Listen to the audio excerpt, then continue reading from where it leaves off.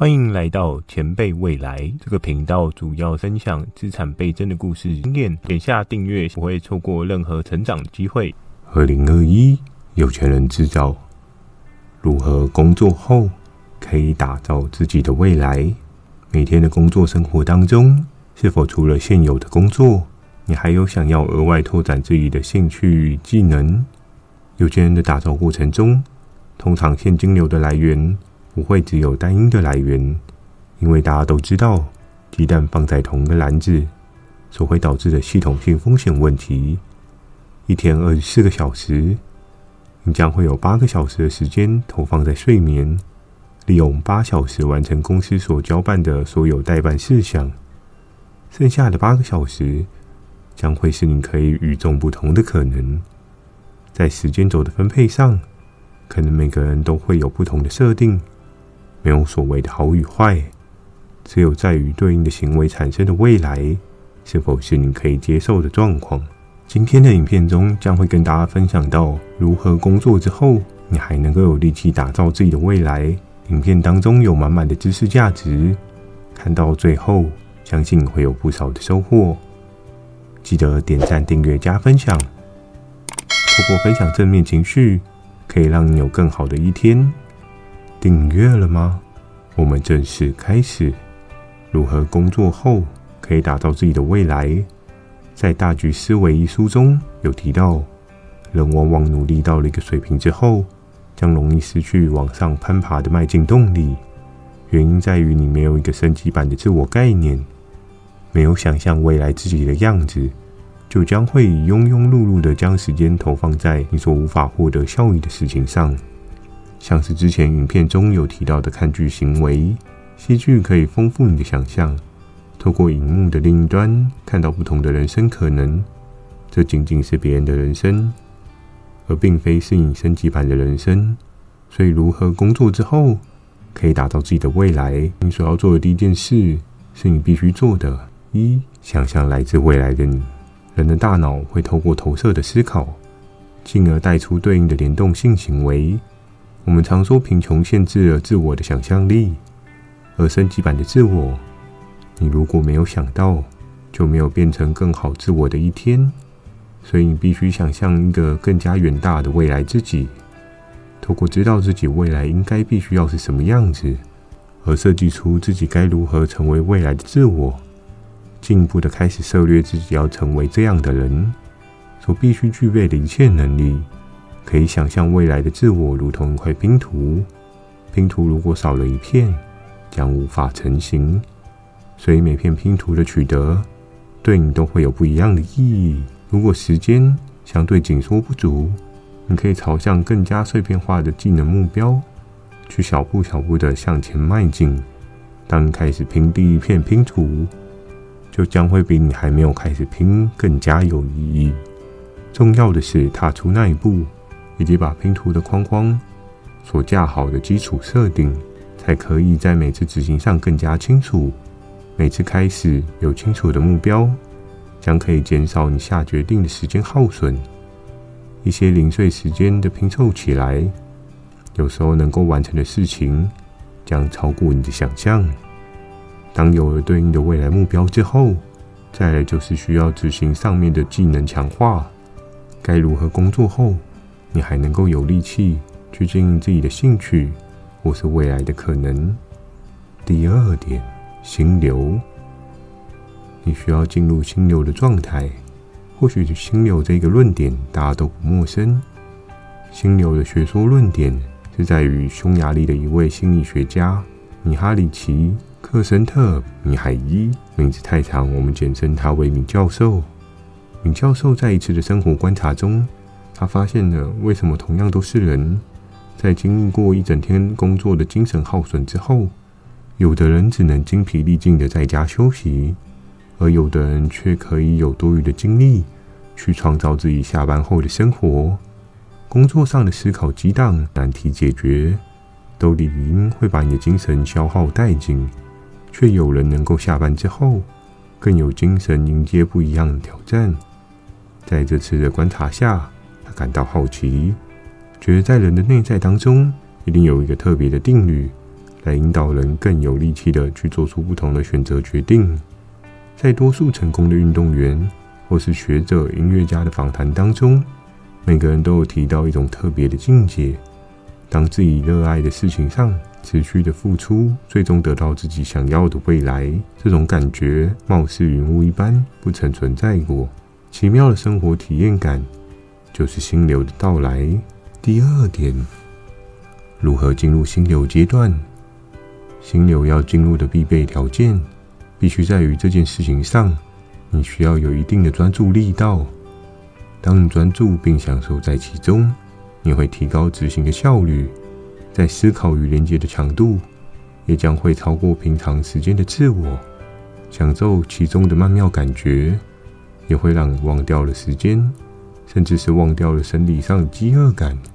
在国外的研究报道指出，一天当中进入心流的次数多寡，也将会影响到你个人对于生活幸福的满足感，导向更积极的正向人生观。以下4个方法可以帮你更快的进入心流。方法1：为你所爱。一件事情是否你热衷于其中，可以放个摄影机在身旁，记录自我执行时的个体表现。你可以从执行时自我的脸部表情，又或是执行中的眼神状况，可以充分的了解热衷的程度。人生最开心的就是追随自己的热情，这也是进入心流的基本元素之一。方法2：执行中能掌握达成。人对于所有的技能演练上，都是需要些许的天赋以及 99% 的努力。当长时间的努力练习，对应的技能开始因为熟练而萌芽茁壮，自然在每次的技能进步下，你会发现这件事情执行上的难易度将会越来越低。原因也是因为你越来越熟悉。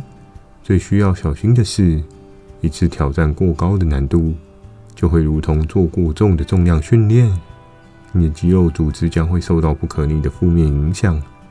如果你执行的事物长时间的持续让你有失败的挫折感，那渐渐的你也会放弃执行这件事情，就更加有难度进入心流的阶段。方法3：设定奖励机制。曾经你是否想过，为何从小到大自己对于读书没有兴趣，而对于电玩游戏却是如此的热衷？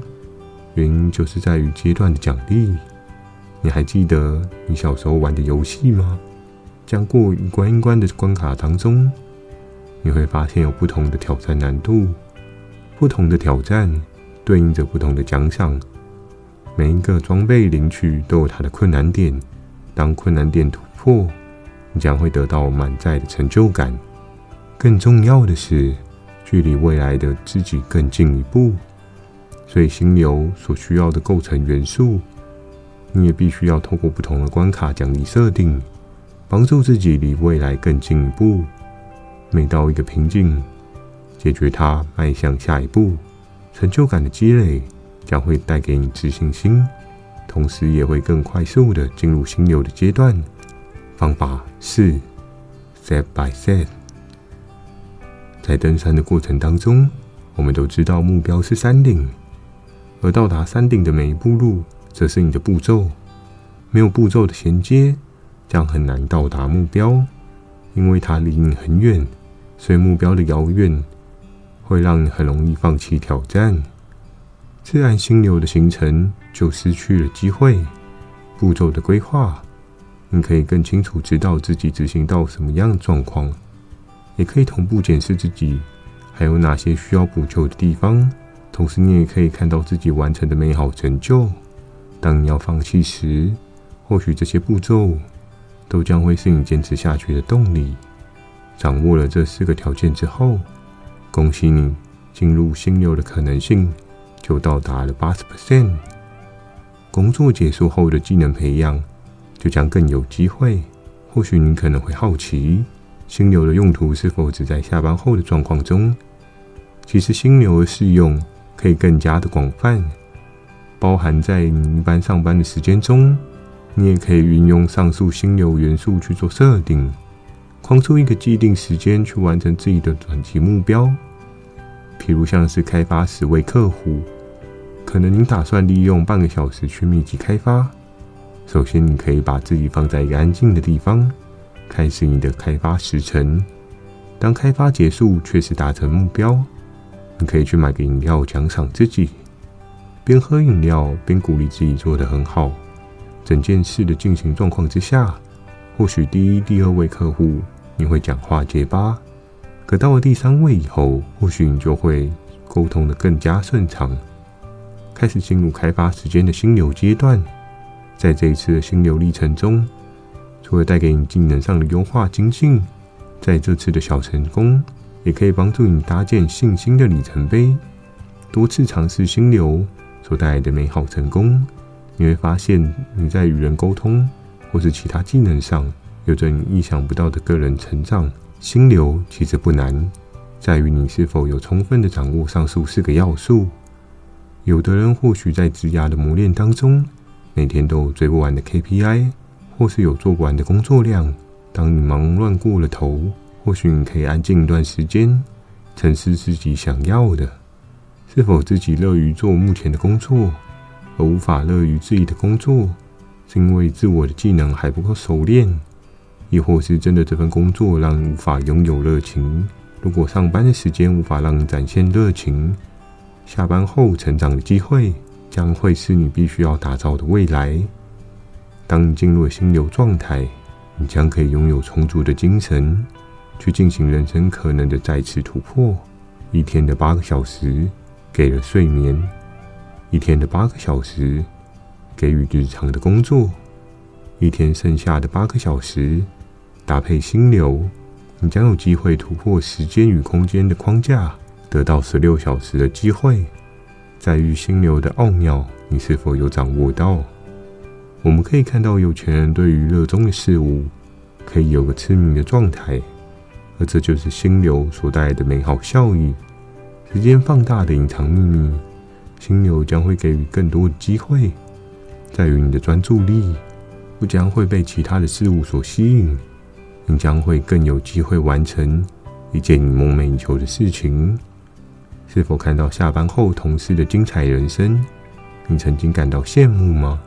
今天的影片相信可以帮助你有不同的可能，如何工作后可以打造自己的未来，善用你剩下的时间，你将会重新打造并有钱的连结，加快迈向财富自由的道路。最后记得点赞、订阅、加分享，透过分享正面情绪，你将会更有冲劲，也能在未来的道路上认识更多好的朋友。前辈未来，给你价值满满的未来，我们下次见。